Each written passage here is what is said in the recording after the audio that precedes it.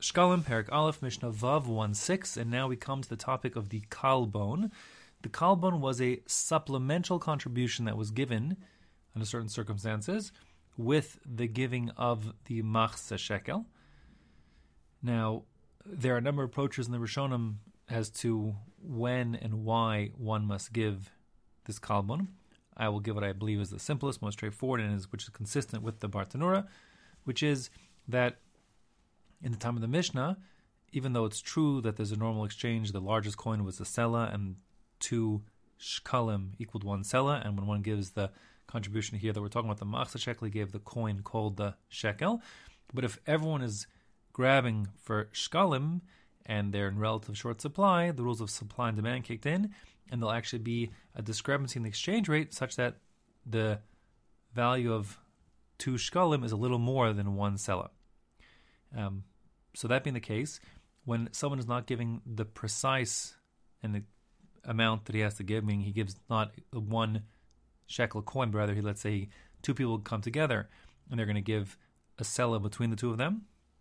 So then we have to be concerned that when the Beis HaMikdash has to do exchanges, the exchange rate won't be exactly right, and it won't be exactly the same as 1 sela won't be equal to 2 shkalim, and therefore the kalbon comes to adjust for that consideration when one doesn't give the exact right amount, when the Beis HaMikdash would have to purchase shkalim themselves. So the same will be true if you're giving, let's say, 2 zuz, which is 2 dinar, which is the same as 1 shekel, but again, they'd have to trade these up and get the shekel coin to make everyone have the equal amount of payment, and there'd be a surge charge. So to address that surge charge, we add the kalbon, this little amount. So in the next mission, we'll discuss how much a kalbon is and so on, but for now, let's discuss who and when the kalbon is given. So the Mishnah says, Ve'elu shechayven b'kalbon. These are the following people who are obligated to give a kalbon under certain circumstances. Leviim v'Yisraelim v'gerim v'avadim v'shachrarim. That same list we had called Mishnayos ago, where we said these people are forced to give the machzeh shekel, and if they fail by the 25th of Adar to give that machzeh shekel, we actually seize their property as collateral, mamashkin also. So those same people, we force them to give the surcharge as well. Aval lo kohanim v'nashim v'avadim u'katanim. But the people who we didn't seize their possessions to force them to make a contribution, we don't require they add the kalbon, even when others would otherwise have to. So the kohanim, we said before, lahalacha, they do have to give, but we, for the sake of darchei shalom, to make peace, we don't force them to give in like the really aggressive seizure sort of way. So too, we don't force them to give this extra surcharge to make up the difference.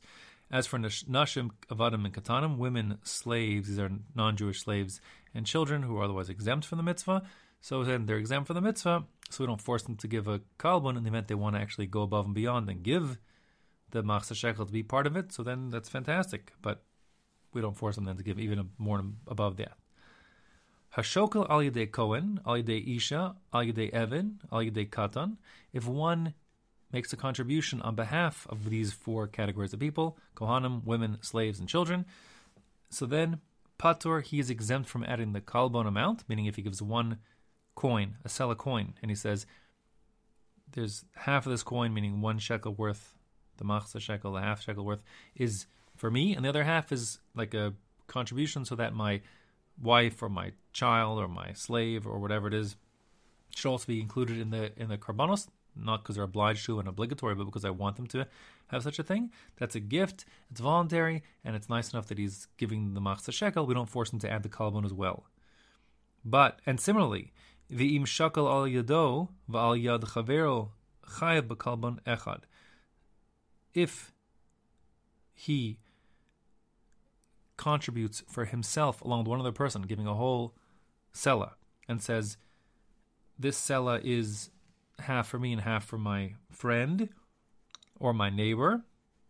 Little translation here, al yado, v'al chavero, for him and for his friend. So then, chayav b'kalbon echad, he has to add 1 kalbon because he's giving a whole coin. It'll have to exchange 2 half coins. There's potentially a surcharge. So to make up for that surcharge, we're going to make him add the kalbon. That's like the primary kalbon case, where you're doing 2 people's contribution on 1 coin. And the scenario here, as you'll see more in the next Mishnah to make it perfectly clear, is I'm making a contribution for myself and my friend, and the deal between me and my friend is he's going to have to reimburse me. I'm not giving it a gift on his behalf. So since he has to reimburse me, I'm just laying out the cash for him. So we have to make sure that there's a kalbon in there in the mix to ensure that the Beis Hamikdash doesn't lose the conversion costs. Rabbi Meir Omer, Shnei kalbonos. Rabbi Meir says, no, if you and your friend are going to contribute a single sela coin together, then each of you have to add a kalbon, so 2 kalbons total. The reason why is because, according to Rabbi Meir, the reason for the kalbon is not as I just described. It's not that it's to adjust for extraneous, conversion costs, but rather, according to Rabbi Meir, since Moshe Rabbeinu was shown by Hashem this fiery shekel, and Hashem said, Zeh Yitnu, give this amount, and since in the real world nothing is perfect and unblemished the way that fiery, abstract, prototypical shekel was, so that ideal shekel. So therefore, to make up for the fact that there's going to be some scratches, whatever it is, on the shekel you give, you add the kalbon as an addition to make up for that imperfection. Since the rule is that everyone has to add a kalbon, if 2 people get together to give a single sela coin, then each of them have to add a kalbon, therefore 2 kalbonos total. In contrast to Tanakama said just one's enough because the point of the kalbon is to address the exchanging costs. However, everyone agrees, Tanakama included, that hanos and sela v'notel shekel, if a person gives a single sela, meaning the double amount he needs to give on his own behalf, but then he takes change, he gets a shekel change, so then chayev shnei kalbonos, he must give 2 kalbons. The reason why is because he essentially is doing 2 transactions here, right? First, he's giving the Beis Hamikdash a whole coin and saying, now you deal with this, and that incurs the cost of the kalbon because there's the exchange cost, and then he gets it. He actually, so to speak, makes the Beis Hamikdash be his money changer and gets a shekel change. Again, why should the Beis Hamikdash have to absorb the costs of that? Instead, they pass it through to him, and he adds a second kalbon to reimburse the Beis Hamikdash for the cost of exchanging slaim for shekalim. The halacha is going to be not like Rabbi Meir, like the Tanakama, but a little more about that in the next Mishnah.